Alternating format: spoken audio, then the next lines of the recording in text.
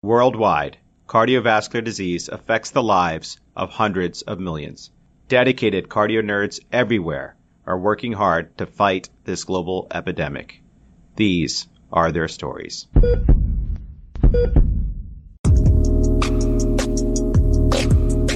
Welcome back, Cardio Nerds. It's Amit and Dan. Thanks for joining us as we tour fellowship programs across the country. As part of the Cardio Nerds Case Report series, produced in collaboration with the American College of Cardiology Fellows and Training section, each episode will feature a cardiology fellowship program. Fellows from that program will present and teach about a fascinating case and share what makes their hearts flutter about their program. Each case discussion is followed by an eCPR segment from a content expert and a message from their program director. Before we dive in, just remember, we are an independent educational platform. This podcast is not meant to be used for medical advice. The views expressed here do not necessarily reflect the opinions or policies of our employers. The case you're about to hear is 100% HIPAA compliant. We thank you for subscribing to and supporting the Cardio Nerds. Our mission is simple: to democratize cardiovascular education, promote diversity and inclusion, empower everyone to learn and teach from the basics to the advanced while fostering wellness and humanity. If you believe in the mission, consider supporting us on patreon.com/cardionerds. Every little bit goes a long way. We're also excited to grow the platform by mentoring the next generation of cardio nerds. We are establishing the Cardio Nerds Academy and are looking for residents and fellows to join as Cardio Nerds Fellows. Please see the link in the episode description to submit an application. And now, without further ado, let's continue on our tour with another fascinating case from amazing Cardio Nerds colleagues. We are just so excited to be visiting such a wonderful city, San Diego, in the great state of California. We are here with three amazing fellows, Dan, Harpreet, and Kwan. Guys, could you introduce yourselves? Hey there, Dan. Thanks for having us. I'm Dan Mangles. I'm one of the Chief Cardiology Fellows, third years here, and excited to be here. Hey guys, I'm Harpreet Bhatia, one of the other Chief Fellows. Thanks for having us. We're excited to do this. And my name's Kwan Bowie. I'm one of the second-year cardiology fellows at UCSD. Excited to be here as well. Dan, Harpreet, and Kwan, welcome to the show. This is so incredible to have you guys on. And honestly, I've been so excited about this episode, about every episode, but really this episode in particular, because I went to medical school at UCSD and I felt every day I was learning medicine from the very beginnings, and every day felt like a vacation. It's such a great city. We'd love to hear about it from your eyes and your perspective. So take us to one of your favorite spots so we can all hang out together and I can rekindle my love for San Diego before we get started. Thanks, Amit. San Diego truly is one of the more beautiful cities, and there's really a lot to appreciate about this area. I think for the purposes of this discussion and this conference, probably one of the more relaxing venues that we've done several times as fellows is on one of the fire pits on the La Jolla Beach. It's an area where you can rent a fire pit sometimes at night and just sit around there watching the waves crash. Very great weather, very nice, relaxing vibe. I think for this conference, if you can imagine your co-fellows, your colleagues sitting around this fire pit talking about an interesting case, it sets the tone very nicely. I don't have to imagine. I've been there. I love it. And I'm so glad you took me back there. Why don't we do what we love doing when we're hanging out with friends? Let's talk some cardiology. Sounds great. So let's dive into it.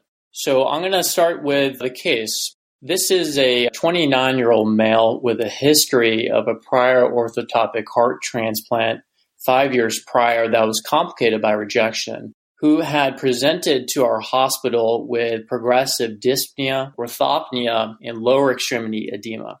So a little bit more about that history. As stated, he had developed progressive dyspnea on exertion over the time span of about 1 week that accelerated 2 days prior to his presentation. He had additionally endorsed abdominal distension and bloating, orthopnea, as well as lower extremity edema. Previously, his New York Heart Association functional class was about class 2 symptoms, meaning he was able to walk about 1 to 2 blocks without symptoms at baseline. And again, this is in the setting of a patient who has a history of rejection and HFrEF of his transplanted heart. At that time in which he had presented to us, he had essentially had symptoms of dyspnea at rest and was markedly limited with any degree of functional exertion whatsoever.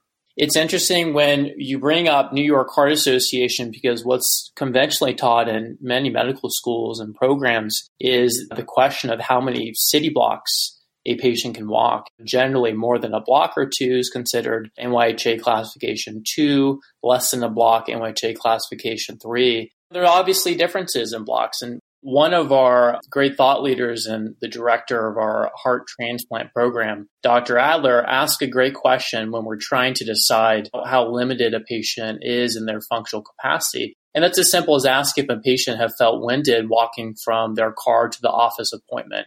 In general, if a patient feels quite short of breath with just that degree of exertion, it's a marker of at least a functional class 3 symptoms. Because as we know, there's a big difference between a New York City block and the blocks here in San Diego. So that's one of the ways to tease that out. Our patient, as I had stated, had symptoms that were significant even at rest. On review of systems for our patient, he denied palpitations or syncope. He denied cough, fever, or URI symptoms like sore throat, rhinorrhea, or achy joints. He also denied chest pain, nausea, vomiting, or bowel irregularities. One important point in a patient that has a history of a cardiac transplant is the lack of innervation in the heart. And so the typical symptoms of, say, angina or ischemia may not present with chest pain. So that's why it wouldn't always be a reliable symptom in a patient such as this. But some of the more atypical symptoms like nausea or fatigue would be important to ask. With respect to compliance with medications, the patient up until this point had endorsed total compliance with all of his medications. Dan, I'm going to reflect on the case so far. This is a very concerning history, right? You were giving a young man with a heart transplant who's coming in essentially with what sounds, I don't want to anchor it just yet, but what sounds like left-sided heart failure symptoms with dyspnea, orthopnea, as well as right-sided heart failure symptoms, lower extremity edema. The differential diagnosis for heart failure is essentially the same as any other patient with the addition of a few important features, right? One is all the causes of heart failure in a heart transplant patient. 2 are issues related with immunosuppression, right? Endocarditis, for instance. And then 3, I think it's also useful to go back in the medical history and see what was the indication for heart transplant in the first place, just to better understand our host. For example, there are some entities that result in end-stage heart failure and are indications for heart transplant that can recur. For example, giant cell myocarditis. There is a rate of recurrence after heart transplant. In this patient, where our differential diagnosis is going to have to be essentially the same as any other patient, it's going to have to add all the things that can go wrong with heart transplant, the transplant heart itself, the features related with immunosuppression, as well as the original cause of heart failure that led to the transplant to begin with. That's exactly right, Amy. I think that's a good cerebral perspective because it is important to take the initial indication for the heart transplant into consideration. As you say, there are many disease processes, myocarditis processes, sarcoidosis processes that can cause residual cardiac dysfunction. And that would indeed be an important aspect to pursue when you're trying to elicit etiologies for a given decompensation. And that actually brings us quite well into this patient's past medical history. And he had actually received a heart transplant 5 years prior at the age of 24. And this was for an entity called arrhythmogenic right ventricular cardiomyopathy, or ARVC. For those of you that don't know, this is a fibrofatty infiltration of the right ventricle. And in about half of patients, it can actually involve the left ventricle as well. It's a progressive cardiomyopathy. It tends to be associated with a high ventricular arrhythmia burden and does tend to cause quite severe heart failure, oftentimes requiring a transplant. And this was the case for our patient. Following his diagnosis of ARVC as a 20-year-old or so, he had developed several decompensations as well as cardiac arrest. Ultimately, he did eventually require that heart transplant, which was pursued at an outside institution. What's unique about our patient is that he was a young man at the time of his heart transplant. And that's a lot for a young adult to take on. The process of being entwined within the medical system, taking immunosuppressive medications, showing up for echocardiograms and diagnostic left heart caths, that's not easy for anybody, and especially challenging for a young adult. I think that was part of why this patient in particular had so many issues with non-adherence. Unfortunately, there were 4 distinct episodes from the time of his transplantation up until he had presented for this hospitalization, in which he suffered from various forms of cardiac rejection. And these were invariably in the setting of subtherapeutic immunosuppression levels and not taking immunosuppressive medications. Dan, these are some really great pearls and really great overview points. And I will say one thing that I really admire about folks that go into cardiomyopathy and really deal with these patients is how challenging it is. Let me rephrase it this way. You have a patient with ARVC, which a young patient, otherwise healthy, may have been an athlete, may have been very active, and all of a sudden they're hit with this idea that their life is different forever. And sometimes they may not be coming in acute decompensated heart failure. Things are progressing slowly. And you, as the cardiologist, see the writing on the wall and you know where things are headed. And you really have to help them cope with these really drastic changes. Cardiac transplantation is so complex. And I'm not just speaking about the surgical aspects, but making your patient the most ideal and suitable candidate that they could possibly be to get the actual transplantation requires more than a village. It's just an incredible amount of work that goes into taking care of the patient, with the patient, again, being the captain of the ship. And then a transplantation is really almost the beginning of the process. It's really a lifelong condition that requires continuous support, both from a psycho and social and medical aspect. And that's really what you're describing over here. And the other thing is, it takes more than a village to prep a patient for transplant, but it also takes more than a village to keep the patient alive post-transplant, not just in the acute setting in the hospital, but even as they go outwards. And obviously these programs that are high volume or even lower volume have the infrastructure set up to take care of these patients. And so when somebody presents like this gentleman with a week of these changes, that is very concerning. You know, even if he has struggled with compliance issues and adherence issues to his regimen, an aggressive lifestyle modification, etc., something happened in the last week. And that's making me nervous about this particular patient. Yeah, that's exactly right. Cardiac transplantation, it's a team effort. It's not just the patient, it's the patient's families and loved one. It's the entire physician and nursing team that requires a constant communication to make sure all the steps are achieved in a timely and reasonable manner. So it definitely is a challenging lifestyle adjustment and major life change. And again, for this patient in particular, at his age, I think that it's not unreasonable to give someone a little bit of understanding in how challenging it can be to keep up with all the care that's required for a newly transplanted heart. So going back a little bit more to these 4 episodes of rejection, I will say that these were all acute episodes of rejection. And for those that may be interested in heart failure, I won't dive too deeply into it, but there are essentially 3 types of acute rejection. There's a hyperacute rejection, which, as we know, is due to ABO incompatibility. That's very rapid following transplantation. But the 2 more common types of acute rejection that you're going to see is acute cellular rejection due to a T-cell mediated process and antibody mediated rejection due to a B-cell mediated antibody process. These forms of rejection are routinely surveilled. These are diagnosed via endomyocardial biopsies, blood work to evaluate for elevated PRAs or elevated percent reactivity antibodies and antigens. And these are forms of rejection that, if present, can cause quite significant cardiac decompensation. In the case of our patient, he had actually developed recurrent heart failure as a result of these 4 episodes of rejection. And his ejection fraction at the time of presenting to us was 35%.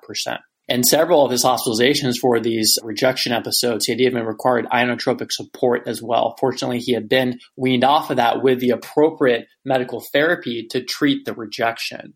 Some of these therapies to treat the rejection include high-dose steroids, plasmapheresis, IVIG, and Rituxan. His last rejection was actually about 2 years prior, and that again was an antibody-mediated rejection. And by the time he had presented to us, not only was his left ventricular ejection fraction depressed at 35%, but he had biventricular heart failure. He had RV dysfunction as well, with a mild to moderately dilated RV. You may be wondering about chronic rejection. This is generally in the form of cardiac allograft vasculopathy. He did have a coronary angiogram about 4 months prior to this, which showed non-obstructive coronary arteries. With respect to his social history, he had worked in retail, he attended a community college, he lived alone in an apartment, he was monogamous with a girlfriend. Toxic habits, he drank about 1 to 2 alcoholic beverages per week, up to 3 drinks on a given occasion. He denied tobacco use or illicit substance use. He had no family history of significant cardiovascular disease aside from high blood pressure. Dan, just quick question. We mentioned that it's a toxic habit. So would you advise a patient with a heart transplantation that it's okay or not okay to drink this kind of alcoholic beverages, like 1 to 2 per week? I think it needs to be tailored to the individual patient. There's always going to be a balance like anything with patient care. In general, given the amount of immunosuppressive medications and the changes that this patient had been undergoing with his medications, I probably would not. It was advised to avoid alcohol at that time. It's another contributing factor which may affect various levels of immunosuppression, absorption of medications. And as we know, sometimes patients do tend to drink more, whether it's intentional or unintentional. And those can ultimately affect drug absorption rates as well as contribute to, as we know, primary cardiomyopathy if done in excess. So with respect to the medications that the patient was taking prior to presentation, for his reduced ejection fraction, he was on bumetanide 2 milligrams twice daily as a standing diuretic. He was on lisinopril 10 milligrams daily. And further attempts to titrate up this medication were limited by a series of adverse events, notably acute kidney injuries and symptomatic hypotension with his patient. He was also on spironolactone, 25 milligrams. Again, not on an optimal dose. This is something that is concerning because we know from prior registries, the CHAMP-HF registry in particular, that less than 20% of all HFrEF patients in particular aren't even on optimal doses of medications, even if they do have the blood pressure to support them. This was certainly the case for our patient. He was not on optimal medical therapy, and there were any number of reasons for that, but unfortunately he was not. What is unique also is that these registries don't always include HFrEF as a result of prior cardiac rejection. This is a subpopulation that is not well studied, not well represented. So we don't necessarily know if these optimal doses in this particular population, which has very strange and unique pathophysiology with respect to denervation and renin-angiotensin system, we don't know if these medications will work as well, although it is theorized and suspected. The other medication for HFrEF that he had been on was ivabradine. This is a medication that works on the funny channel, and it is derived from data of the SHIFT trial. He had not been put on a beta blocker as he had recently had, or I would say maybe more remotely, decompensations that required inotropic support. And in general, with orthotopic heart transplant patients, due to changes in denervation, they're a little more susceptible to the fatigue and the exertional intolerance of a beta blocker compared to a typical patient with HFrEF that's not secondary following a heart transplant. For his immunosuppression, the patient was taken tacrolimus, sirolimus, and prednisone. And the sirolimus was a new medication that had been introduced over the course of a series of rejections. Sirolimus has additional added benefit in the prevention of acute cellular rejection, as well as cardiac allograft vasculopathy. And lastly, for his prophylaxis, remember all patients that are on immunosuppressive therapy and that have a history of a heart transplant are at an increased risk of both atherosclerosis and CAV, again, cardiac allograft vasculopathy. So he was on a baby dose aspirin, 81 milligrams for primary prevention, and then he was on pravastatin, 20 milligrams. I do want to highlight this pravastatin. It's a well-documented study medication. It's a statin that is preferred for cardiac transplant patients because it avoids the cytochrome P450 pathway, which is involved with the tacrolimus metabolism. So I can go ahead and summarize where we are right now. This is a 29-year-old man who has a history of an orthotopic heart transplant 5 years ago, which the original indication for it was ARVC, which had been complicated by cardiac arrhythmias, cardiac arrest, as well as progressive biventricular dysfunction. And the patient's coming in with shortness of breath, with evidence of volume overload.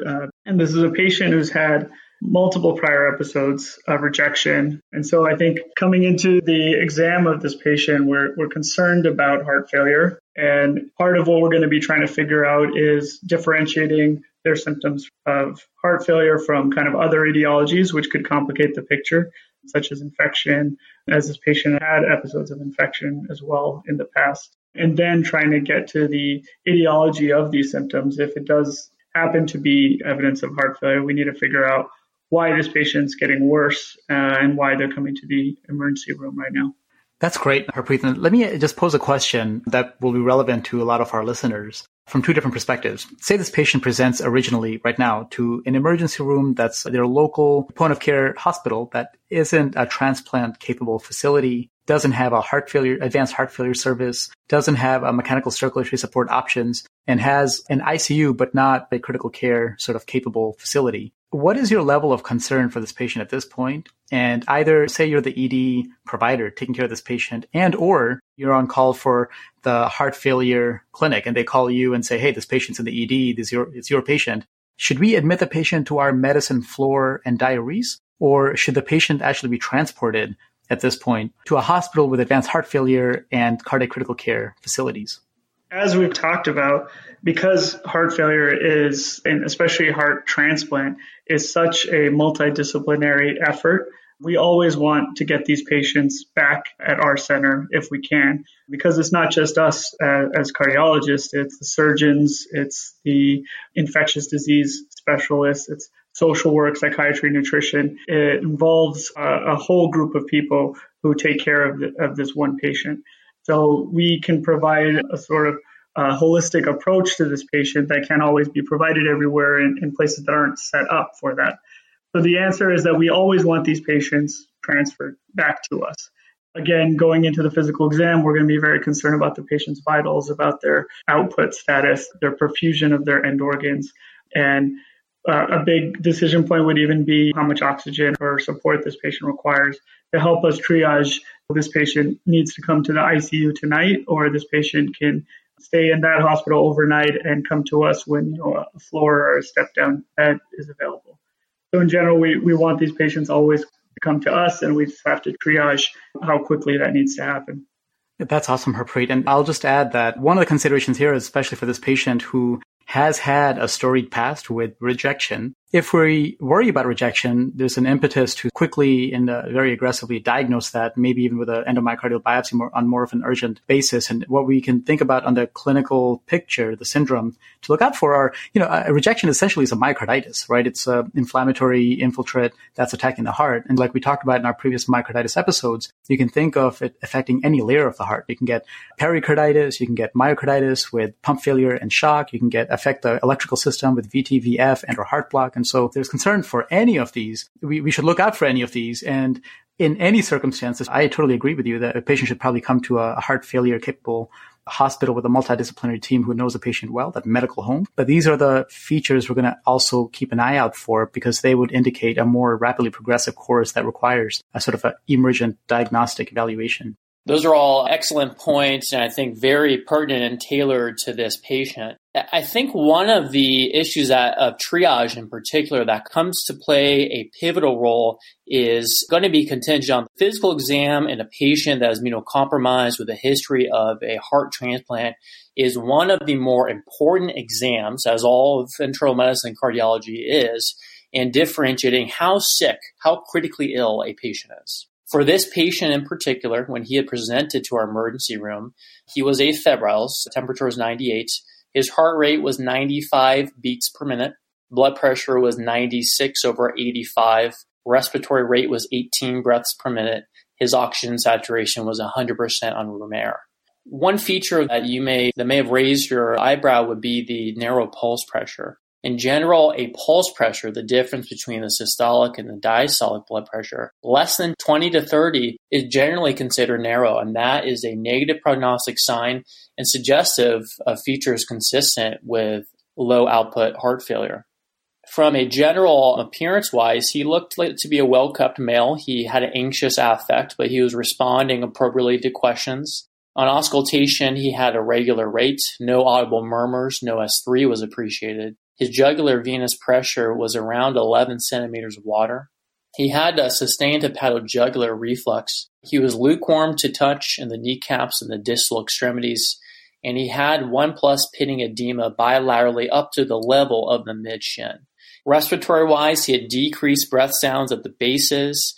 More towards the lower one-third, he did have bilateral, bibasilar, faint inspiratory crackles, and he had a mild increased work of breathing. He was on room air. Abdominal-wise, it was mildly distended abdomen. It was non-tender. He had no peritoneal signs like rigidity or rebound. Neurologically, he was alert. He was oriented. He had a normal speech, grossly normal strength throughout. His electrocardiogram on arrival demonstrated a sinus tachycardia at 102 beats per minute. And this is common, as we had mentioned earlier, for prior heart transplant patients because of the lack of vagal innervation. In general, these patients will have a heart rate between 90 to 110 beats per minute, a resting heart rate. But as I had stated, the patient was on ivabradine, which is aimed at lowering that resting heart rate. He had a right bundle branch block. This is also common after a heart transplant. It's the most common type of interventricular conduction delay, and it does not affect prognosis. Other findings of the EKG were right axis deviation, poor R wave progression, and these were all stable findings from the patient's known prior EKG. His chest x-ray on arrival demonstrated an enlarged cardiomediastinal silhouette. He had mild bilateral interstitial edema. He had small bilateral pleural effusions, and there were no consolidations and no masses that we could appreciate on his radiograph. So obviously we were pretty concerned about this patient when we initially saw him. I think the physical exam confirms that. So this patient has, Dan Mangels mentioned, has evidence of a narrow pulse pressure and concern for low output heart failure. His exam is also concerning with elevated JVP as well as lukewarm extremities. And this is reflected as well with the chest x-ray showing evidence of volume overload with pulmonary edema and pleural effusions. So I think the things that are really important to look out for are markers of hypoperfusion. And as we mentioned before, I think the physical exam is the best way to evaluate that, looking at the extremities to evaluate whether they're warm or cool, but also looking at urine output too as well is really important. I think going to the labs and evaluating for markers of hypoperfusion include looking at the creatinine, looking at lactate, as well as looking at LFTs to see if there's any evidence of that. Other things, given this patient's history of rejection, is to look at whether the tacrolimus and immunosuppression levels are within normal limits. And so those would be the things I would look out for in this patient, given the physical exam as well as the cardiac workup that's been done so far. Dan, that was fantastic. And Quan, that was a great assessment of where we're at now. Just to clarify for the listeners, just because their vagal tone is removed doesn't mean higher heart rates shouldn't be considered a warning sign. Say your patient did have sinus tachycardia to 140. Would that be something concerning to you? I think a relative change from their baseline would be worrisome. So if their baseline tachycardia or heart rate is 90 to low 100s, then relative change to the 140s would be concerning. I agree with that. And that kind of goes along with the idea that their vagal tone is removed, but their sympathetic tone still exists. Dan, that's brilliant, because this is what medicine is all about, is tailoring the differential and the assessment to the individual patient. This patient's outpatient resting pulse was in the 80s. Again, that's on ivabradine. He's presenting here 90s to 100s. So that is a relative change. So even that change for this individual patient, for this person, is a clinically significant feature. If, say, his resting pulse was 100, he came in at 120, 140, obviously an additional relative increase adds more value to the assessment and the meaning of that heart rate. So it just goes to show how you need to individualize all of your assessment and care. Yeah, these are great teaching points. And Quan, I love the way you are anticipating what we should be looking for in the lab work. Dan, do we have some of this information at this point? We do. Okay, so for his lab work, he had a sodium of 135. Potassium was 4.3, creatinine was 1.4, and that was from a baseline of 1.0. He had an elevated white blood cell count of 15 with a neutrophilic shift of about 80%. His hemoglobin was 13. His platelets were 256. His BNPP was elevated at 28,000, and his optivolemic BNPP, or the BNPP that we obtain when he has achieved a dry weight, was about 15,000. So his current BNPP was almost 15,000 more than his optivolemic BNPP. Wait, optivolemic? That's right, Emmett. So we've been using the term optivolemic to represent the ideal volume on a patient to achieve maximal perfusion and relief of symptoms. Historically, euvolemic or euvolemia has been assigned when patients have achieved that, but every patient requires a different amount of preload depending on their cardiac physiology. Some require slightly higher CVPs or central venous pressures based on pre-existing RV function or diastolic function. They may require differences in their resting volume status compared to the historically classic euvolemic status. So we individualize the optovolemic status for each patient. I'd never heard of the term optovolemic, but it makes so much sense and is probably more of a useful measure to gauge a new pro-BNP or BNP value when the patient comes in. This is just such tremendous opta teaching. Thanks, Evan. I appreciate that. But it does come into play because you will find patients, with or without heart transplants that do tend to run a little higher with respect to their optimal filling pressures. And that's okay. So as long as you're avoiding readmissions and symptoms of pulmonary congestion, you will find patients that can run lower without the incidence of acute kidney injury or electrolyte abnormalities. And so that's why this term optovolemia comes into play when you're individualizing the care for a given patient. Yeah, thanks for going over that. Additional labs, so the 5th generation troponin level returned at 1300, and the repeat level was in the 1300 range as well, which was similar to his baseline troponin elevation. And as Quan had alluded previously, it is critical to assess for markers of end-organ hypoperfusion. These include not only the clinical markers like oliguria or urine output and mental status in the physical exam, but also laboratory markers like elevated bilirubin, LFTs, lactate, and so forth. This patient's lactate returned at 1.7, which was normal. But again, lactate elevation, particularly in cardiogenic shock or low output heart failure, is one of the last markers to become elevated. And there is a delay in the elevation of lactate. His LFTs were also within normal limits, AST and ALT. His T bilirubin was mildly elevated. Interestingly, his albumin was low at 2.3, which gives you some marker of his degree of underlying cardiac severity even coming into his hospitalization. His spot, and I say not true trough tacrolimus and the sirolimus level, were about 9, and his goal was generally around 4 to 6. But again, these were levels that were taken on admission, not true troughs, which are generally done just before consumption of these medications. And in working up that leukocytosis that I mentioned, he had a bland urinalysis. And with his immunocompromised patients, it's important to get a full urine culture, as you may not always mount the white blood cell infiltrates within the urethral system. So urine culture was collected, a blood culture was collected as well. So I have to say I'm a little taken aback by the 5th generation or the high sensitivity troponin being 1300. And I wonder if your assay is just different from what I'm used to. I'm used to saying the normal is like less than 10 or around that neighborhood. So 1300 would be essentially like a couple orders of magnitude above our upper reference range. How different is this from your reference range? Our reference range is at 20, 21, or 26 for the upper limit.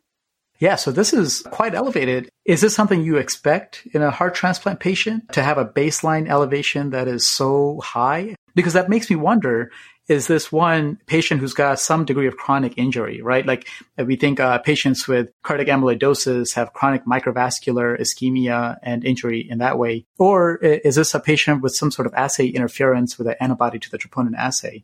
Yeah, and also, are these labs that we're getting, these quote-unquote baseline labs, are they from his prior rejections? So are we basically just seeing what his troponins were on prior presentations? That's right. In general, these baseline labs, if they're not done as an outpatient, were done on prior hospitalizations. He had other hospitalizations before this for various reasons. I mentioned some AKIs or acute kidney injuries to lisinopril. So those were when some of these other labs were taken. But this elevated troponin is indeed concerning. It is above the typical level that we see for cardiac transplant patients. And it is something that portends a negative prognostic value for this patient. At that point, and we had assessed prior troponins on this patient, these were not in the setting of acute coronary syndrome or type 2 demand ischemia states. This was the patient's true outpatient or prior to discharge hospitalization troponin level. And again, there are any number of reasons for these chronically elevated troponins that aren't always acute ischemia. And this patient, he had quite advanced heart failure. That was likely the reason for this chronic, quote, troponemia or troponin elevation. I would just echo that the high level of troponin Gen 5 or high sensitive troponin is just a marker of a negative prognostic value. I think that it is somewhat higher. I agree with you, Amit, that 1300 is pretty high for a patient, especially a heart transplant patient, even for a decompensated HFrEF patient that we typically see. rarely I see it above a couple hundred. And so I think this does show that there is significant cardiac dysfunction going on, and it's obviously worrisome for this patient. So our next step in evaluating this patient was an echocardiogram. And what we were looking for were some of the manifestations that you can see in a transplanted patient, such as pericardial effusions, obvious vegetations or abscesses, as well as changes to the wall motion or wall function in general. The echocardiogram was overall stable from his prior echocardiogram.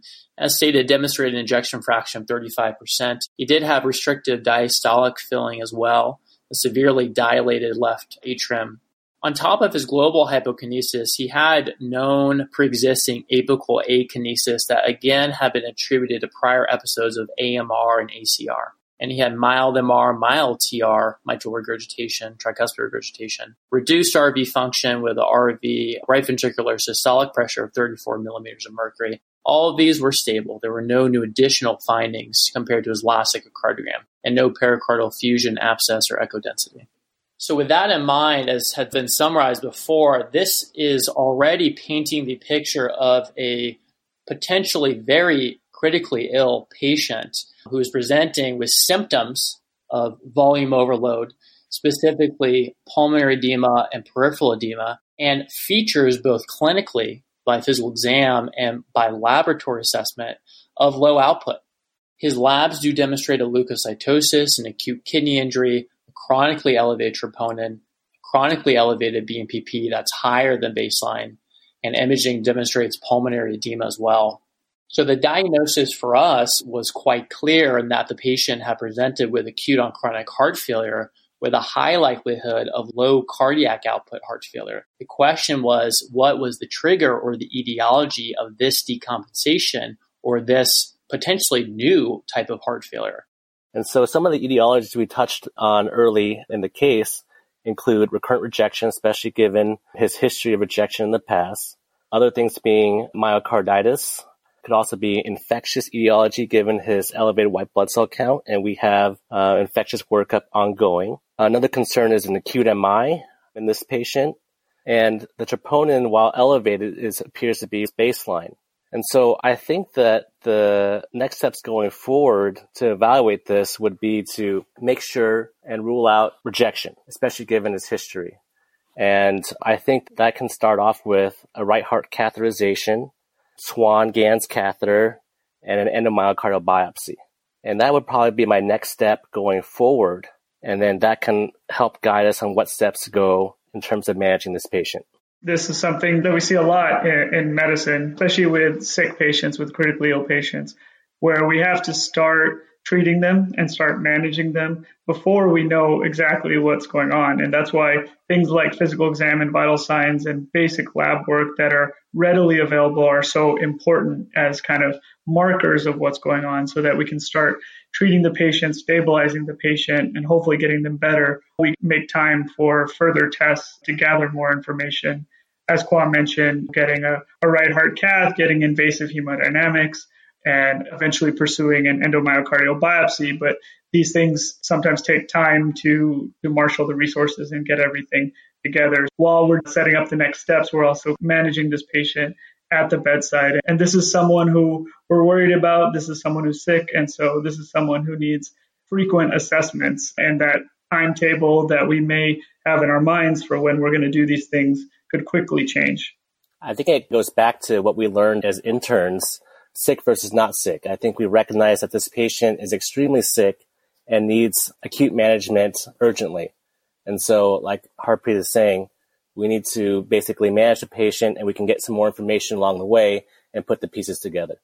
And this is part of the reason why having this patient at our center, which is highly accelerated in advanced diagnostics and therapeutics for transplant patients, was important for this particular patient. We had admitted the patient directly to our ICU, and were able to get a right heart catheterization with an endomyocardial biopsy very quickly after admission to get a lot of diagnostic data very quickly. And so that's what we were able to accomplish. His right heart catheterization demonstrated a right atrial pressure of 17.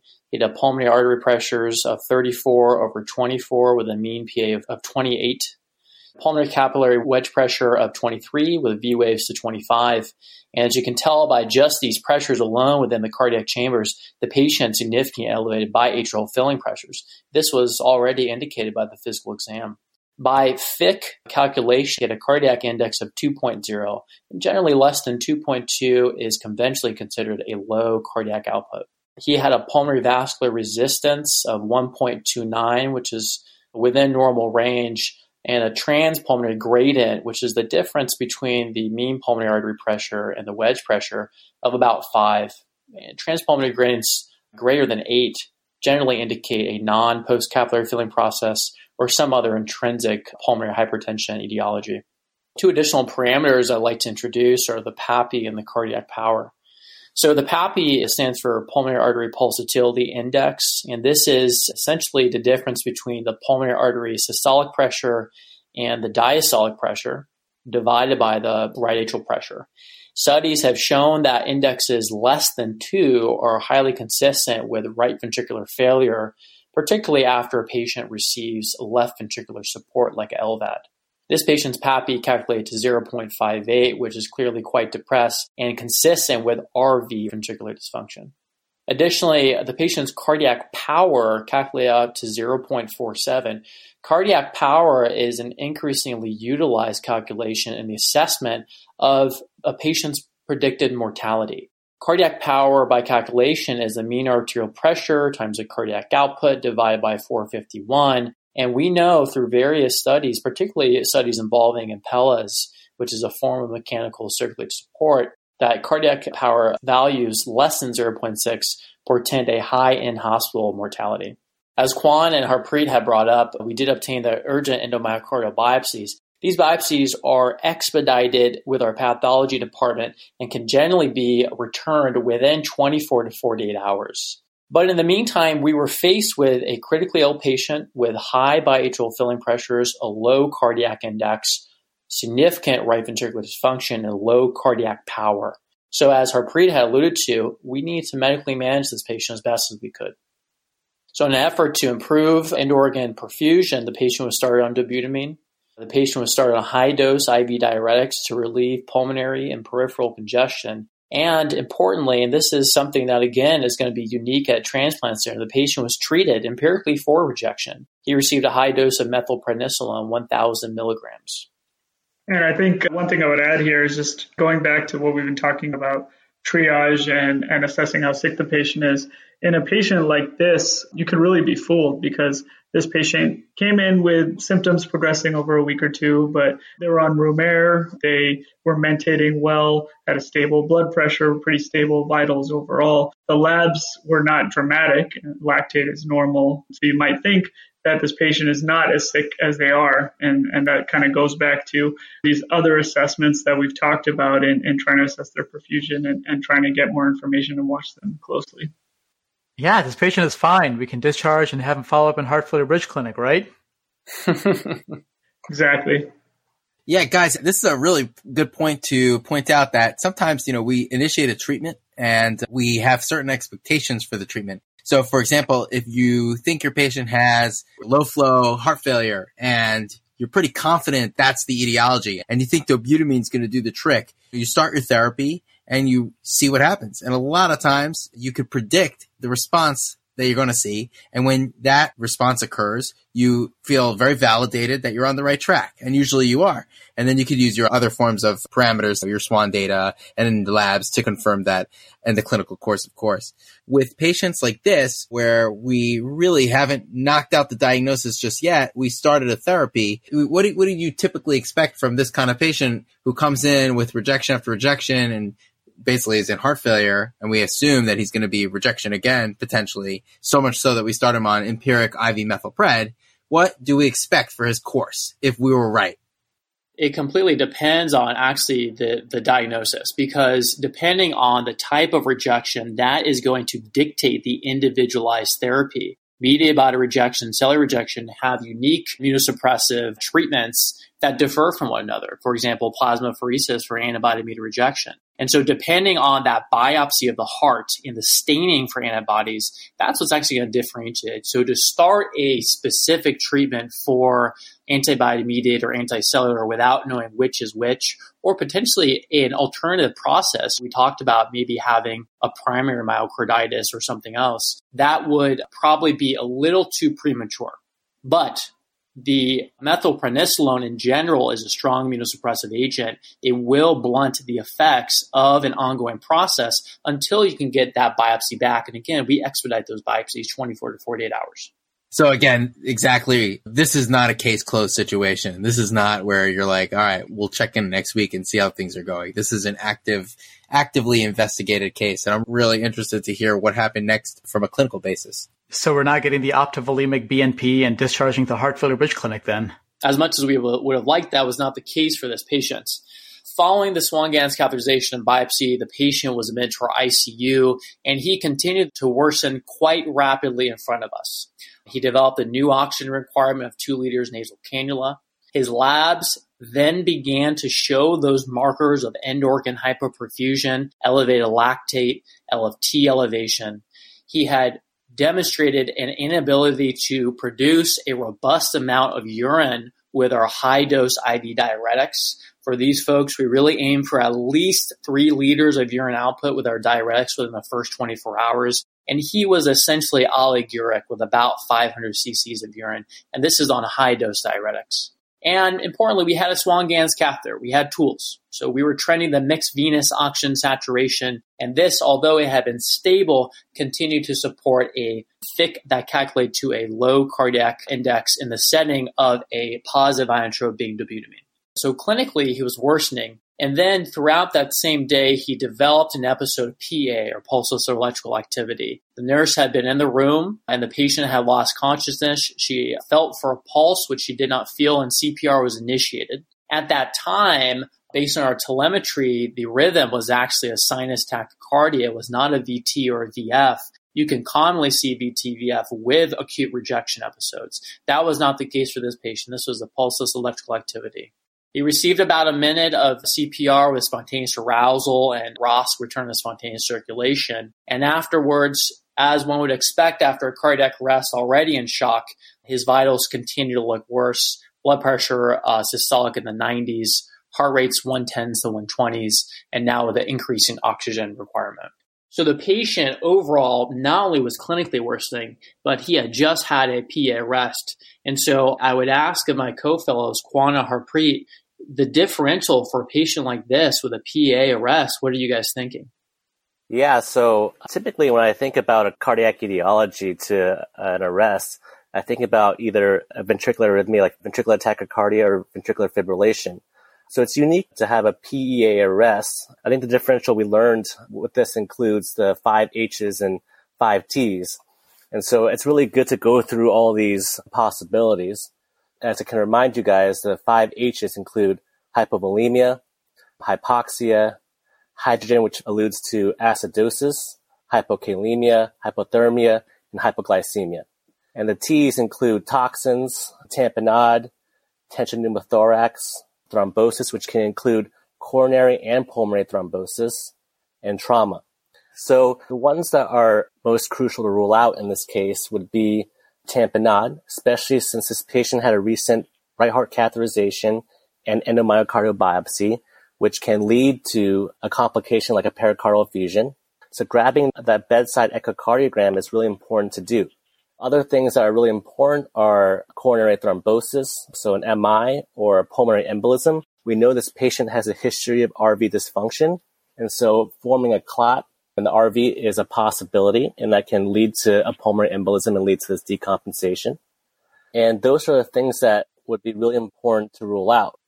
Out of a place of really ignorance, I think about the ways in which people with certain disease processes die. People with cardiac amyloidosis, they may pass because of electromechanical dissociation. They may continue to have organized electrical activity, but essentially lose their contractile function. And so essentially would be like a PA arrest. Is that something you could see in raging myocarditis, for example, in a patient with acute rejection? Yeah, PEA is a really interesting entity because it's such a grab bag. It's almost like the HFpEF of cardiac arrest, if you think about it. There are so many things that go into all of these conditions, but one thing that is, as you pointed out, it's really like the end stage of so many other disease entities. Barring a VF or VT shockable arrest, so many entities basically end in hypoxia or end in hypovolemia or end in hyperkalemia and so on and so forth. PEA, the definition, there's really different ways to explain it. One is that you have true PEA where you actually are generating zero pulse. You have no pressure. Your heart just has this electrical activity that really does nothing though. And I remember this distinctly when I was on my shock trauma rotation in medical school, and unfortunately a patient was passing but their echo probe was still on the chest, and you could just see the electrical activity was ongoing on the monitor, but the heart was literally just like vibrating and not doing anything. And there was no pulse being generated. But you could also have sustained low blood pressures that's not detectable by non-invasive measurements. So for example, if your MAP is 30 consistently, so your heart is actually raising a blood pressure, but your blood pressure cuff isn't measuring that, and that's not necessarily going to translate into a palpable pulse, that would still be considered PEA. Some people call that pseudo-PEA, but at the end of the day, you're not perfusing the brain or the vital organs. In this particular case, you can have electrical mechanical dissociation, as you pointed out, Amit, but at the end of the day, you could also have just persistent pump failure. And that could be what's going on as well. And the other point I'll add is that you mentioned thrombosis. And so you said pulmonary embolism and pointed out some of the risk factors for this particular patient. Pulmonary embolism, an acute PE causing obstructive physiology such that the RV can no longer pump blood into the LV. And I actually found as a resident, we'd go all these codes and there'd be PA arrest, and you'd be going through your H's and T's and consider, let's say, for example, the heart attack or the MI as your PA differential. And then people would say he wasn't complaining of chest pain before this particular, and immediately think about PE. But actually, if you think about it, when there's an acute blocked artery, the systolic dysfunction occurs almost instantaneously. And people who work with proximal lesions and high-risk PCI appreciate this, and sometimes that's why they're reaching in their toolkit for things like the Impella so that they can have the provided support when they inflate the balloon in the left main. They know the blood pressure is going to immediately plummet, and they need something to support them to get the patient through the procedure. And so when you have a patient with such cardiac dysfunction at baseline, and obviously his risk factors are a little bit different because he's a transplant patient, but if coronary artery disease is of a concern, an acute occlusion could result in an immediate loss of blood pressure. Just some thoughts that I had on pulse electrical activity in the differential. I think that what Dan had said is particularly compelling. You can have a pure pump failure. You can have transient worsening in the systolic function in a patient like this. And in a patient that doesn't have an arterial line, as this patient did not have up until this point, there may be a palpable pulse, but may not be brisk or strong enough for the nurse to palpate it. So it could just be very low blood pressure and a syncopal event in that setting. But clinically, you have to treat the patient as if it is a truly complete loss of pulse. But indeed, pump failure, low blood pressure are definitely on the differential. Yeah, and I would just echo that. I think with my reading of this case, sudden death in transplant patients can occur in severe cardiac allograft vasculopathy as well as severe graft dysfunction from rejection. And usually it results into rapidly developing pump failure with electromechanical dissociation. So I think you're spot on, Amit, when you bring that up. Yeah, I'm loving this conversation, but I'm at the edge of my seat. What happened next? What did you guys do? All right. So as Kwan had mentioned, we evaluated this patient for some of those potential causes. So we obtained repeat labs. His electrolytes were not suggestive of potassium issues. Hemoglobin was normal. As would be expected, the lactic acid was elevated to 5. The creatinine was up to 2. The LFTs were elevated. With respect to thrombosis, we had obtained a repeat ECG. There were no new ST segment changes or T-wave inversions. And the troponin level was just slightly higher than what had been about 12 hours prior. Nothing that we would think of as an acute myocardial infarction at that time. Chest x-ray, also no pneumothorax. And then a bedside ultrasound was without a pericardial effusion. Again, it's important to grab that after someone's had a endomyocardial biopsy. Those can be seen. The EF at that time on that bedside ultrasound was even lower. And this is common after a cardiac arrest, but the EF was about 10%. And so this patient is clearly critically ill in cardiogenic shock now with a PA arrest, and he continued to only get worse despite our aggressive medical therapies. These did involve escalating doses of dobutamine and dopamine, as well as the introduction of vasopressor therapies to elevate the blood pressure, norepinephrine and vasopressin. But even after these maneuvers and attempts at controlling perfusion, he had continued to develop end-organ marker dysfunction and hypotension. Additionally, he had 2 additional episodes of PA arrest. And at this point, he did have an arterial line-in, and these were true pulseless electrical activities, events in which he did not have an arterial waveform present. We had actually had a TEE probe during one of these present, so we had a continuous monitoring of the heart function, and there truly was a lack of systolic activity that would generate a stroke volume waveform. So a sick patient with recurrent PA arrests. In a patient like this, we have to think about escalating therapies. And one of the most important tools that we have in the Van Transplant Center is going to be temporary mechanical circulatory support as either a stabilization mechanism or a bridge to something, a bridge to transplant, a bridge to VAD, a ventricular assist device, or potentially a bridge to recovery. In a patient like this, there are any number of risk stratification tools. Clinically, it's clear the patient already had a high in-hospital mortality, but there is data from the SAVE trial, which looks at the SAVE score. It looks at different sort of variables like age, blood pressure, renal failure, and together they can portend a prognostic information about the likelihood of in-hospital mortality for a patient who is put on something like ECMO in particular. In calculating this patient's SAVE score, it came out to about in-hospital survival of 42% if the patient were put on something like ECMO. And 42% chance survival in a 29-year-old is a relatively higher survival, one that we will want to pursue as aggressively as possible, compared to, say, percent survival closer to 2 or 3%. Given this clinical worsening and decompensation, we had considered mechanical circulatory support. This conversation, this juncture that we are in this patient's course is just really helps contextualize the earlier conversation we had when this patient was just having shortness of breath and orthopnea, PND, and lower extremity edema with his heart transplant, his rejections in the past. It's so useful that he's at a center where we can start having a conversation about temporary mechanical circulatory support at that hospital, at that facility, without having to transfer somewhere else. So it's just a reminder about the triage decision-making that we would have in this context. Really glad that this patient is under your care right now, where you can have this conversation and activate it expeditiously. Yeah, I think having a high suspicion for something else going on, for something worsening, having careful monitoring are all really important aspects of this case. So I think we come to another big decision point here. It's clear that the patient is worsening despite escalating interventions from our standpoint, multiple inotropes, vasopressors. Despite that, the patient is developing worsening perfusion, having multiple episodes of cardiac arrest. So it's clear at this point something else has to be done, something new has to be tried. And so the next step is mechanical circulatory support, as Dan said. But that's a big area. There's multiple things that can be done for mechanical circulatory support. We have to decide what's going to benefit this patient. So it can start with something like an intra-aortic balloon pump, an Impella device, which could be both left-sided support or right-sided support, a tandem heart. The biggest gun that we have in terms of mechanical circulatory support. And the reason VA ECMO was chosen for this patient was they had evidence of biventricular failure. They had both by clinical evidence, by laboratory evidence, by their echocardiogram. There's evidence of failure on both sides of the heart. So I'm going to talk a little bit about ECMO here, but essentially what ECMO is extracorporeal membranous oxygenation. That's what it stands for. And there's 2 components to it when it's VA ECMO. And VA means venous arterial. So it's extracorporeal gas exchange.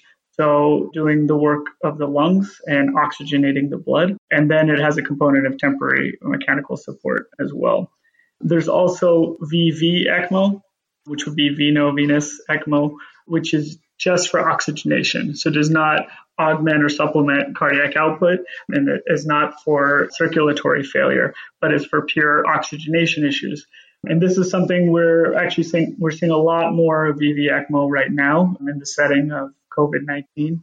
We've been having a lot of patients with COVID-19 pneumonia who've been placed on VV ECMO, and we've seen a lot of these patients at UCSD. And fortunately, actually, a lot of them have done pretty well. And that's a shout out to our pulmonary critical care department here who's done an amazing job taking care of these really sick patients. But going back to ECMO as a whole, I think Dan brought up the SAVE score. And the reason we use that is ECMO is akin to doing transplant or doing LVAD placement, where it's a big effort. It requires a lot of resources and comes with a lot of complications. And so you have to make sure you're choosing the appropriate patient for it. So you want to choose a patient who has a good prognosis, has an ability to recover. You want them to come off ECMO. And as Dan mentioned, this is either going to be to support them, to allow them time to recover from the underlying etiology of their decompensation, or it's going to just stabilize them long enough to get them to permanent support, or such as a left ventricular assist device or retransplant. VA ECMO, so the V is a venous cannula, which is typically in the femoral vein, can also be in the internal jugular vein, basically is draining deoxygenated blood from the body. It goes through an oxygenator to oxygenate that blood, and then it's reinfused into the body through an arterial cannula, again, typically femoral, and that blood actually travels retrograde up towards the upper extremities and the brain to provide oxygenated blood and cardiac output to those organs. The times when we would reach for ECMO would be people with cardiogenic shock, with biventricular failure, cardiorespiratory failure, persistent or refractory cardiac arrest. This patient basically meets all three of those categories. And the difference sort of from other types of mechanical support is an intra-aortic balloon pump, a standard left-sided Impella device. These only support the output from the left side of the heart. So if you have a weak right ventricle, you can basically support the left side of the heart, generate that output to the body, but then you basically bring it back around to the right side of the heart, put it into a weak right heart, and can just make the right heart worse and increase the preload into the right heart. But if you're not supporting the right heart in a patient like this, they may not improve. Contraindications would be getting to what I said earlier about how this patient has a hope for recovery. So anyone who's not got a good neurologic status before this, who had an unwitnessed arrest or an unknown downtime, terminal illness, and you're worried about putting them on ECMO if they're going to ever recover. So ECMO can lead to bleeding issues and coagulopathy issues. And so someone who already has evidence of bleeding, already has a coagulopathy problem, you're going to be concerned because the last thing you want to do is make someone worse.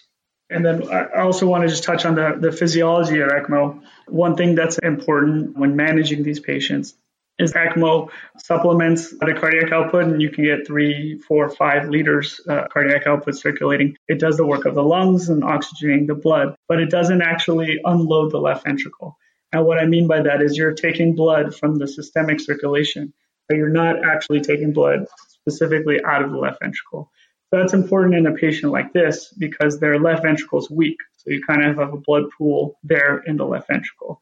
In addition to that, ECMO could actually make their LV dysfunction worse because ECMO increases their blood pressure.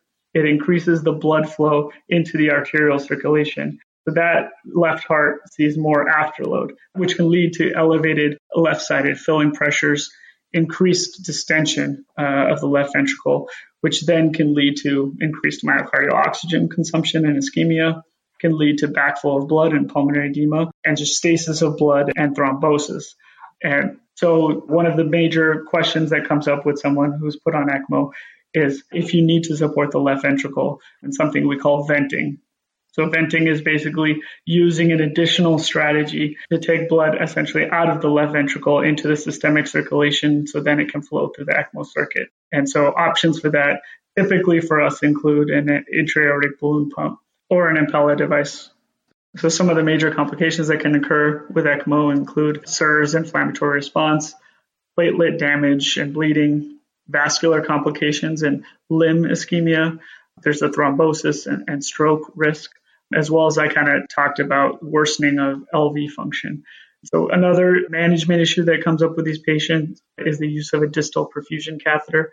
Is essentially, if you picture the ECMO circulation, you have at the arterial cannulation site, you have blood traveling retrograde from the lower extremities upwards. You may not be providing forward flow into the lower extremities. But distal perfusion catheter is another catheter that can be added on that provides anterograde flow to the lower extremities to prevent lower extremity ischemia. There's also potential issues with differential perfusion with upper and lower parts of the body, and we get concerned about ensuring that there's cerebral perfusion. But I think the big take home for VA ECMO is you're augmenting oxygenation, augmenting cardiac output. You're supporting both sides of the circulation, the left side as well as the right side. It's good for someone with biventricular failure. But you have to watch out for people with LV dysfunction to make sure that you're not making the situation worse with high left ventricular afterload and worse left ventricular filling pressures. And then, as I mentioned, it comes with a number of other complications. So you got to choose the right patient, make sure that this is someone who's going to benefit from this big intervention, and then make sure that you have an exit strategy. And that's something that as soon as you put someone on ECMO, we say we're trying to figure out how to get them off. Harpreet, I just want to say that this was such a terrific overview. I have nothing to add. You went over the fact that ECMO is a biventricular as well as a pulmonary support. You went over the access and the cannula. You went over the complications. You went over the north-south syndrome, or the Harlequin syndrome, or the mixing cloud. You talked about the need and the strategies for LV unloading. This is a great overview and very relevant for our patient. What did we do for our patient, and was there an unloading strategy utilized in this case? Yeah, so this patient ended up having essentially 3 major interventions. So one was, of course, the VA ECMO cannulation, femoral access, femoral artery, femoral vein. Second was for the venting of the left ventricle. He received an Impella CP to, again, offload that ventricle to relieve the body of pulmonary edema. And then for the third intervention, this was that distal perfusion catheter to his left lower extremity to help perfuse that distal femoral artery all the way down. So those were the key interventions that were done. These were done at an expedited, very quick manner with our interventional team who does that here at UC San Diego. And so now that we had placed this patient on ECMO with continuing support, we had, again, continued our medical management, which still consists of high-dose steroids, ongoing pressor, and inotropic titration. But at this point, we needed to discuss exit strategies and contingency plans. Given that this patient, regardless of the etiology of the heart failure and the shock, given that this patient was young, critically ill, we had already started the workup for a potential biventricular support device, as well as a repeat orthotopic heart transplant. This was an organization committee ad hoc, joined on the spot with our surgeons, our dietitians, our nutritionists, our psychologists, our ID doctors, who all get together at any given time throughout the day to discuss a critically ill patient about what the next step should be. And for this patient, it was decided that in addition for approval for a biventricular VAD support, a repeat heart transplant would also be indicated and beneficial. So the patient was actually listed quite quickly for a heart transplant as soon as we got our endomyocardial biopsy back. That biopsy actually ended up not showing antibody or cellular-mediated rejection. So our premise of a antibody or cellular-mediated rejection, which the patient had 4 times prior, was not the case. And as such, we were left with one last major differential, which was a chronic type of rejection, something that we discussed before, cardiac allograft vasculopathy. And as we had discussed, the patient had relatively normal angiographic coronary arteries 4 months prior. But it is conceivable and possible that within those 4 months, the patient had an acceleration of his CAV, cardiac allograft vasculopathy, to such a degree that it caused his current decompensation. And it's also very conceivable that a lot of these PA arrests or pump failures were from these microvascular events that caused temporary stunning as well, pure pump failure. So after concluding this CAV, again, in some situations with CAV, if there is an acute MI, an acute myocardial function, you may proceed with an angiogram for the intent of a stent, this patient was beyond that phase. This patient was too critically ill. This patient had already been to the point where he needed some contingency plan beyond this. A stent would have been unlikely to have resuscitated this patient to a sufficient degree. So fortunately, the patient was listed at the top of the list. And so at this point, the patient had been in our hospital for about 8 days or so, had been on VA ECMO for about 6 days, and listed for about 2 days, after which point he did receive his heart transplant. He did exceedingly well after this, was able to be weaned off inotropic support and reinitiated on immunosuppression. The remainder of his hospitalization was relatively uncomplicated. He did ultimately require tracheostomy that was decannulated due to ventilator-associated pneumonia. Ultimately, the patient was able to walk out of our hospital about 4 weeks later with his second heart transplant, this overall being his third heart. That's just amazing. Bravo, and really incredible outcome after such a valiant fight for his life. And I love the idea of that ad hoc meeting of the minds. How incredible is that? We really do have one of the more engaged and attentive surgical team that I've encountered in my training thus far. And when you have a sick patient, you want that team to be available at any point during the day. And that's what we were able to provide for this patient. That ad hoc meeting is critical. Yeah, and again, just speaks to making sure that patients like these are in their medical home, capable facility that can provide such complicated and high level of multidisciplinary care. So the ultimate diagnosis, it sounds like, really was advanced cardiac allograft vasculopathy.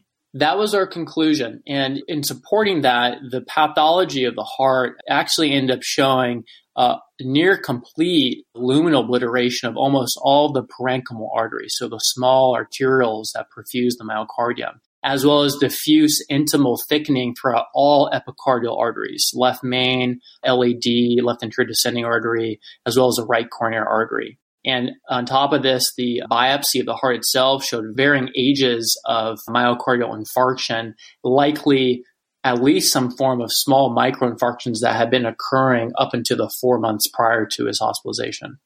Wow, and this really helps understand this chronic troponemia. It's something that, again, we see in patients. A parallel would be like cardiac amyloidosis, where there is microvascular infiltration with microvascular ischemia, and you may not get an appreciation for that in the coronary angiography. Yeah, I think it really helps if you understand the pathophysiology of cardiac allograft vasculopathy. So in summary, it's an abnormal vascular fibroproliferation, and it's a result of coronary endothelial inflammation typically, and it affects both the microcirculatory as well as the epicardial system. There's actually a high incidence of cardiac allograft vasculopathy, and some registry data suggests that 40% at 5 years, and 1 in 8 deaths beyond a year after a heart transplant are due to CAV. And like Amit was saying, the classic symptoms of myocardial ischemia are usually absent due to allograft denervation related to heart transplant. And so these patients present very atypically with weakness, dyspnea, palpitations, or even late with evidence of graft dysfunction with heart failure, arrhythmia, or sudden death. And as we mentioned before, sometimes CAV can progress very rapidly. Usually it's a slow process, but it can progress rapidly and unpredictably. And so a matter of months, the angiogram can change from a relatively benign picture to a diffuse occlusive pattern, which we saw in our patient. And such rapid progression can be associated with the occurrence of late antibody-mediated rejection, which this patient had. And so that kind of helps put everything together. In terms of detection, it's really important to detect it early. And there's a couple of different ways we can do this. There's non-invasive techniques, including stress echocardiography and myocardial perfusion imaging and cardiac CTA, but the gold standard is coronary angiography.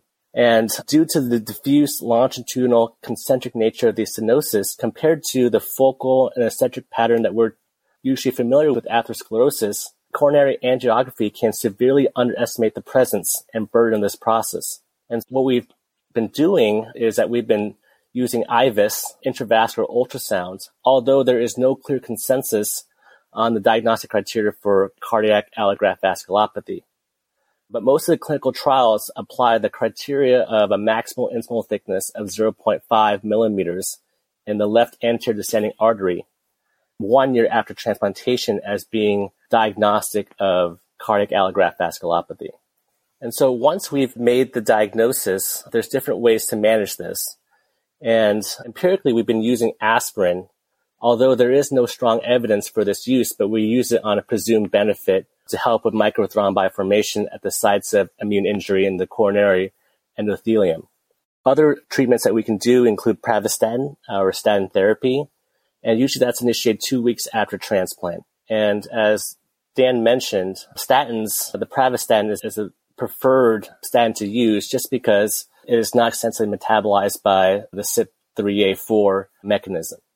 And statins have been shown to reduce CAV as well as mortality and also severe rejection. So that's why we use it so much. The other management strategy is actually to adjust immunosuppression. And so this includes our mTOR inhibitors, which stands for mammalian target rapamycin.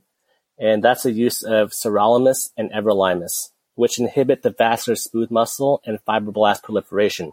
It's very similar to the drug-eluting stents that we use for coronary atherosclerosis.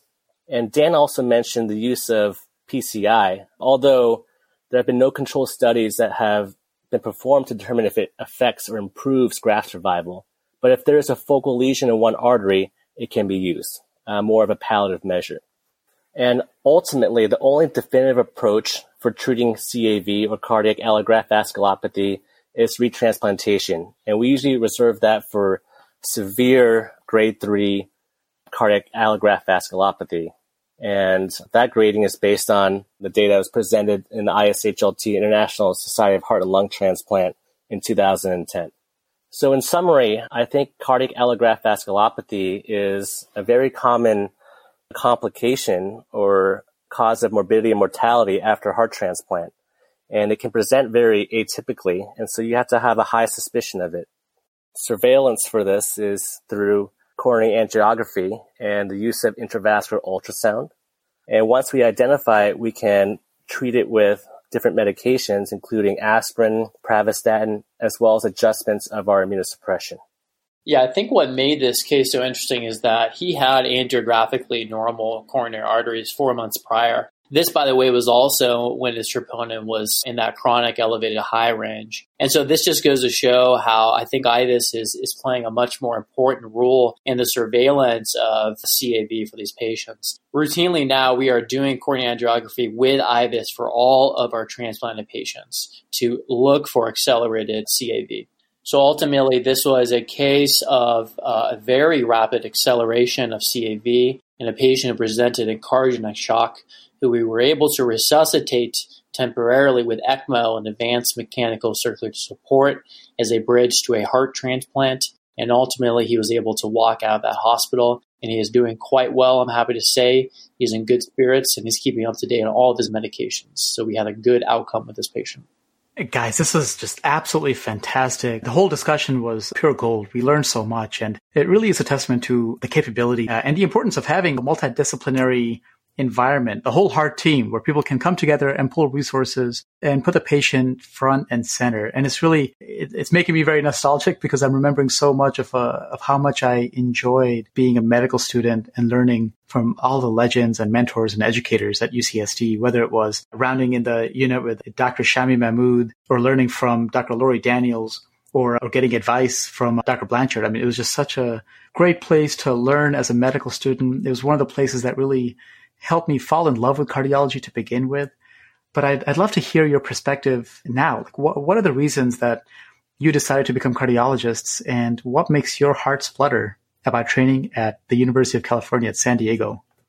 So I can start with that. For me, I have been attracted to cardiology from really medical school when I had begun learning about the basic physiology and pathophysiology of the cardiovascular system. There's a great deal of logic in the way that the CV system works that for some individuals like myself draws you more into it because you can work with the different components of the CV system, like the renin-angiotensin system, Frank-Starling curves, different sort of physiological assessments to understand how derangements can affect a patient. And the manipulation of that and the logic and the flow of cardiology just became an intellectually very engrossing experience for me. What's so unique about cardiology is that we have these very advanced tools in diagnostics and intervention, ranging from EP to interventional to advanced imaging to genetics, that really help patients. They truly get better, they feel better, they have better outcomes, and they are less likely to pass. So for me, becoming a cardiologist was a no-brainer and an effort to truly help patients. UC San Diego is a very unique institution situated in Southern California, and our goal is really to train academic physicians, physician scientists, and physician leaders. Our foremost goal has always been to train individuals to be thoughtful physicians that provide exemplary, outstanding patient care.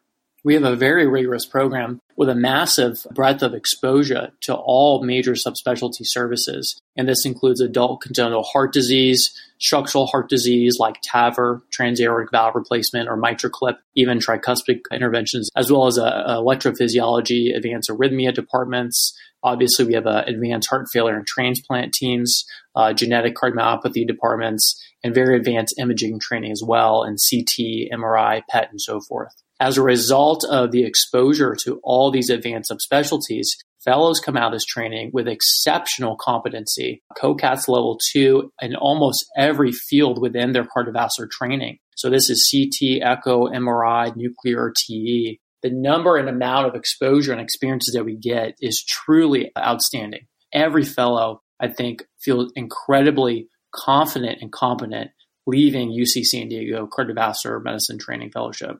We do train independent leaders. We train people to be thoughtful, critical thinkers, those that can rely on their training and those that can work well with others to provide very advanced clinical care for patients. So most of our fellows do tend to stay within academia. They do tend to pursue advanced subspecialty training, but we do also have some fellows that are more geared towards community medicine as well. And then in addition to these advantages, UC San Diego is a research institution, period. We have some of the more robust research that I have encountered in my career thus far, from basic or bench-side research to ongoing clinical trials. We are leaders in robotic percutaneous coronary intervention, TAVR interventions, MitraClip intervention, structural heart disease, as well as many other clinical trials. And so for fellows who are interested in research-oriented tracks or continuing to make research a large component of their careers, it is not challenging to find a good mentor and a good longitudinal project or projects to pursue throughout your fellowship.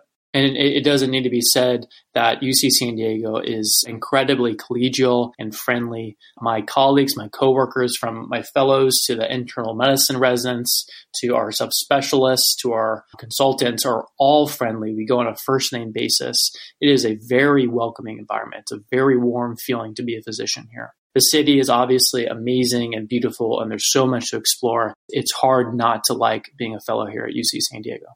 So I was looking most forward to this part of the segment, which is what makes your heart fuller, because I listen to this podcast pretty frequently. And I can remember the day I became interested in cardiology, which was first year of medical school during my cardiology block. And I remember listening to this advanced heart failure doctor, Larry Allen, and I approached him after class, and he took me under his wing and invited me to the advanced heart failure unit, and I rounded with him, and I remember just falling in love. And I think it comes down to mentorship is what brought me to cardiology. And I've formed such great mentorship at UCSD, and I will echo the same words that Amit said, from Dr. Lori Daniels to Dr. Eric Adler to Dr. Howie Tran and Dr. Yuri. I've had so many great mentors at UCSD, and I'm just so happy to be where I am today. And I think UCSD overall is a wonderful place to train. Yeah, for me, like Dan said, my interest in cardiology started with the physiology, and everything else really springs off of that. And everything we learn in cardiology, everything we do, it all tracks back to physiology. And it always just seemed to make sense. And I always found it really fascinating how the heart works. And then learning more about cardiology, I was amazed by just the breadth of cardiology. Even as coming into fellowship, I learned more about really how big cardiology is and the variety of aspects of cardiology, all the subspecialties, all the different imaging modalities and procedures that are unique to cardiology. And then there's the burden of disease. This is the biggest cause of mortality in the world. And so it's an important field, and it's a field that has a big impact. And you can have an impact in so many ways. And we take care of patients all the way from prevention to these end-stage critically ill patients on maximal life support that science and technology have provided us to this point. Cardiology is, I think, an amazing field. It covers everything. It allows us to be medicine doctors every day, and we don't leave our medicine training behind, which is part of what I really love about cardiology is we're internists first.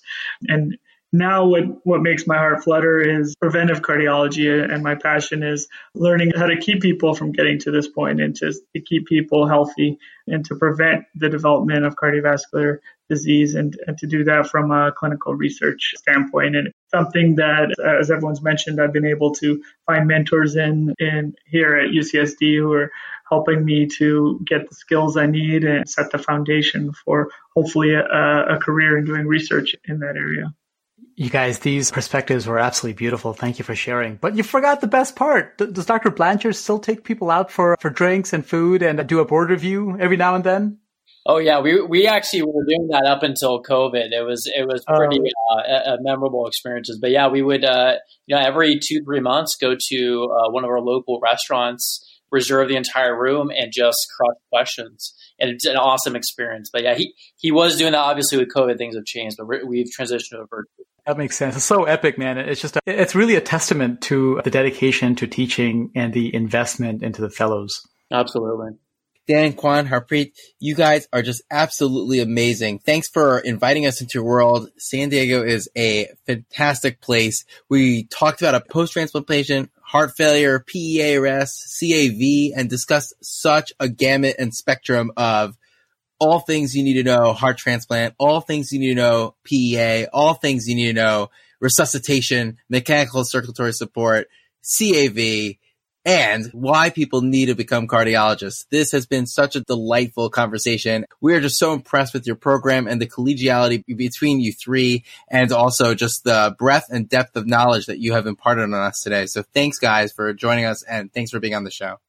Of course, this was an amazing experience. And Amit and Dan, thanks for having us. Yeah, thank you so much. It's been so much fun. Thank you so much. Really enjoyed this experience. Thank you, everybody, for listening. That was our case. So now I'm going to hand it off to our expert faculty leader and one of our associate program directors. He is a very wonderful physician, truly one of our most treasured mentors here at UC San Diego. That is Dr. Tran. He heads the mechanical, circulatory, and LVAD program here at UC San Diego. Thanks, guys. Hi, this is Howie Tran at the University of California, San Diego. I am a heart failure MCS transplant cardiologist. I also am the Associate Program Director for the General Cardiology Fellowship alongside the Program Director of the Advanced Heart Failure Fellowship. I am a certified 10 out of 10 cardio nerd, so thank you very much, Amit and Dan, for providing this platform for fellows all over the world. It is my privilege to follow our superstar fellows. Dan Mangels, Harpreet Bhatia, and Kwan Bui, thank you for honoring me as your eCPR discussant. Now, if we were to be at the shoreside in La Jolla, I'd probably start off this discussion with funny stories about my fellows, or maybe even regale the audience to the last October 2019, pre-pandemic, when we had our divisional fellows versus faculty softball game. I won't shame these guys by sharing with you the final score, but we did beat the fellows 18-8. Nevertheless, we are tasked for a more important discussion, as with all of our heart transplant patients, this gentleman involved in this case is near and dear to our hearts. Now, if the five of you have already pointed out, as we consider heart failure patients for cardiac transplantation, we are arriving at perhaps the very most life-altering event in their lives. And at our institution, heart failure faculty finish ICU and ward rounds and always pull up a chair after ICU and ward rounds to the patient's bedside along with their family members. We put our phones on silent and embark on an explanation of what had happened, why they are at our center, what therapies we are currently employing and what therapies we are considering in the future. To make matters even more complicated, our patient in this situation is a young guy. And as you pointed out, these discussions must be met delicately. Here at UC San Diego, our general cardiology fellows are an integral part of the advanced heart failure team. They have front row seats to patients who transfer from local hospitals in severe cardiogenic shock, also very complicated patients needing MCS, heart transplantation, and complications thereafter. Now, Dan, Harpreet, and Kwan performed a wonderful and engaging discussion about our patient, ECMO support, cardiac allograft vasculopathy. But let's further elaborate on the latter. So early in the post-transplant period, the first 6 months or so, lives can be claimed by nonspecific graft failure, acute rejection, infection. However, beyond the first year, cardiac allograft vasculopathy or cardiac transplant vasculopathy is among the top causes of death. And according to the ISHLT, or the International Society for Heart-Lung Transplantation Registry, reported in 2019, about a third of patients have angiographic disease at 5 years, 50% at 10 years. But there are studies involving serial intravascular ultrasound that reveal most intimal thickening occurring within the first year of transplantation.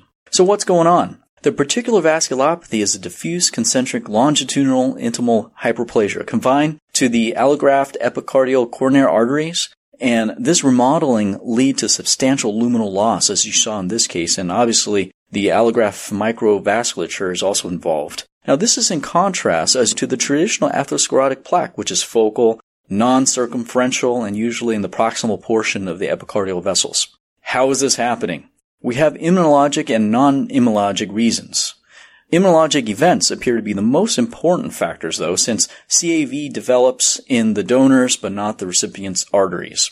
So number one, number of episodes of moderate to severe cellular antibody-mediated rejection appears to be correlative with the development of CAV. Number two, development of donor-specific antibodies. That's de novo development of anti-HLA class 1 or 2. Number three, HLA mismatching, in particular HLA-DR and HLA-A. So it's probably a good time to talk a little bit about T-cell activation at this point. Remember, MHC class 1 alloantigens are recognized by CD8 cells, which forces secretions of cytokines and then ultimately activate coronary endothelial cells. And these activated endothelial cells in turn express increased MHC class 2 antigens and activate CD4 cells. And that's how you get some of the antibodies involved. So who's at risk? Now, important predictors of CAV development include, in the donor, older age, male, and hypertensive disease. In the recipient, HLA mismatches, younger age, ischemic heart disease. Other risk factors include cytomegalovirus infection, hyperglycemia, and insulin resistance, hyperlipidemia.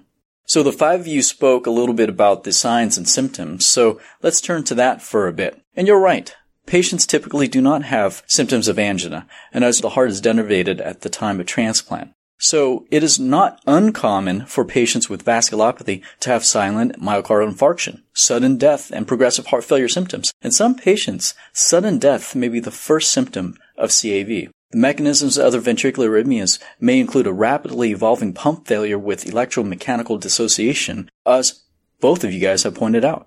Because the nature of these silent symptoms, we in practice screen patients for progressive disease. Coronary angiography is the most common screening approach, and here at UC San Diego, we complete a coronary evaluation in tandem with IVUS. During the first 5 years, what we do for surveillance is a yearly coronary angiogram. If the eGFR is less than 30 or 40, a dopamine stress echocardiogram is performed instead of an angiogram. After 5 years for low-risk patients, i.e. normal angios, an annual dopamine stress echo is ordered. For those with evidence of CAV, an annual surveillance with coronary angiography is performed if renal function allows. Now, we can get away with this surveillance protocol because CAV typically progresses slowly. However, there are occasions when lesions progress rapidly and unpredictably, as in this case. IVUS, or intravascular ultrasonography, is helpful to confirm the diagnosis of CAV, but not all transplant centers employ IVUS. The criterion for diagnosis using IVUS in clinical trials is an increase in maximal intimal thickness, or MIT, of greater than or equal to 0.5 millimeters in the LAD at first detection, or in comparison to the last IVUS evaluation.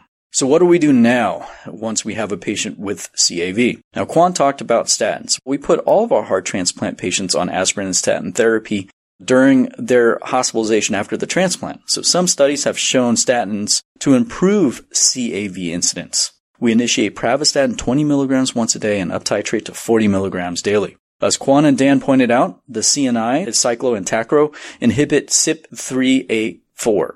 And of note, Prava is not completely metabolized by CYP3A4, so that's why we use it. Additionally, mTOR inhibitors like sirolimus and everolimus have been shown to reduce the progression of MIT and CAV. There are reports of wound healing issues, particularly in renal transplant literature. Therefore, at our institution, we do not use sirolimus in the early transplant period as much. But when we do find an MIT that is greater than or equal to 0.5 millimeters, we do what we can to keep the calcineurin inhibitor, add on the mTOR inhibitor in lieu of the antimetabolite like mycophenolate, that's MMF for CellCept. We would then keep a combined trough goal of CNI and mTOR inhibitor closer at about 10, favoring the CNI level. That is to say, a trough goal of about 6 to 8 for the CNI and 3 to 5 for the mTOR inhibitor. Keeping in mind per patient level decisions regarding anemia, thrombocytopenia, tremors, and renal insufficiency are all very important.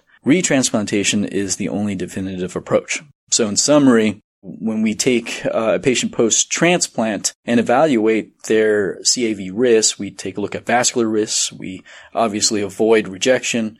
We have CMV prophylaxis. We place them on aspirin and statin therapy. We survey their coronary tree with angiography with IVUS at about 3 months and yearly up to about 5 years. Once we find cardiac allograft vasculopathy, then we'll convert their antimetabolite to an mTOR inhibitor fairly early on. Again, retransplantation for those with severe ISHLT grade 3 CAV with allograft dysfunction, we will consider for a retransplantation.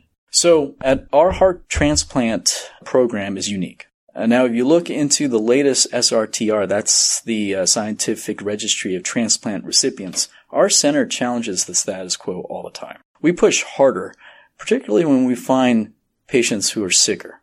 We were the first on the West to transplant Hep C NAT-positive donors, the first on the West to perform DCD heart transplantation. We transplant across positive cross-matches employing eculizumab or Soliris. We have the most experience in the nation with durable biventricular support so patients can ambulate and prehab on their way towards transplantation. This is all juxtaposed on one of the best survival in the nation for a transplant program our size. And we couldn't do it without our fellows. So wonderful job, Dan, Harpreet, and Quan. I look forward to your case discussion online. I look forward to the bright future each of you have in cardiology. And I look forward to the next fellow versus faculty sports outing, maybe a different sport.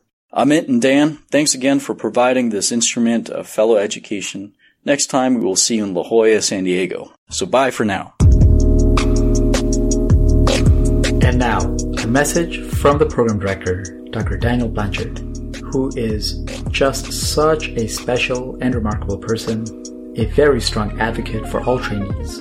Even when I was a medical student, he was always a constant source of guidance and mentorship. Dr. Blanchard. Hello to everyone. I'm Dr. Dan Blanchard. I'm the program director for the Cardiology Fellowship Program here at UC San Diego. This case is an example of the high acuity cases we see here at UC San Diego. We have a very active and busy clinical program here with high volumes of ICU patients, advanced heart failure, mechanical support, interventional cases, and electrophysiology. If you want procedural volume, we've got it here. We are the only academic center in the San Diego region, so we see lots of bread and butter cases, but also a lot of acute ICU level cases. We match 6 general fellows, 2 advanced heart failure fellows, 2 interventional fellows, and 2 EP fellows each year. Also every year, we take several of our graduating fellows on as faculty. We have become the largest division in UC San Diego medicine. We are second only to the Department of Medicine itself in size. We're glad you could be here with us today. Wow, what an amazing case. A huge thanks to the fellows and faculty for enriching us with yet another terrific discussion and incredible addition to the Cardio Nerds Case Report series. Be sure to check out the show notes for all the case media available for review, key take-home and discussion points, and links to the program. If you'd like the educational takeaways and graphics delivered directly to your email, sign up for The Heartbeat, the Cardio Nerds newsletter. You can join the email list using a link in the episode description, as well as from our website, www.cardionerds.com. We thank the ACC Fit section chaired by Dr. Noshin Riza for their support and collaboration. And a very special thanks to our incredible production team for elevating our platform. Colin Blumenthal, Tommy Das, Eunice Dugan, Rick Ferraro, Evelyn Song, and Bibin Burgess are all internal medicine residents at the Johns Hopkins Hospital, as well as their phenomenal MedEd mentor and University of Maryland cardiology fellow, Karan Desai. If you love the show as much as we do, be sure to spread the word, rate and review us on your favorite podcast platform, and consider becoming a patron of the show on Patreon. All right, that's a wrap. Time to make like an S2 and split.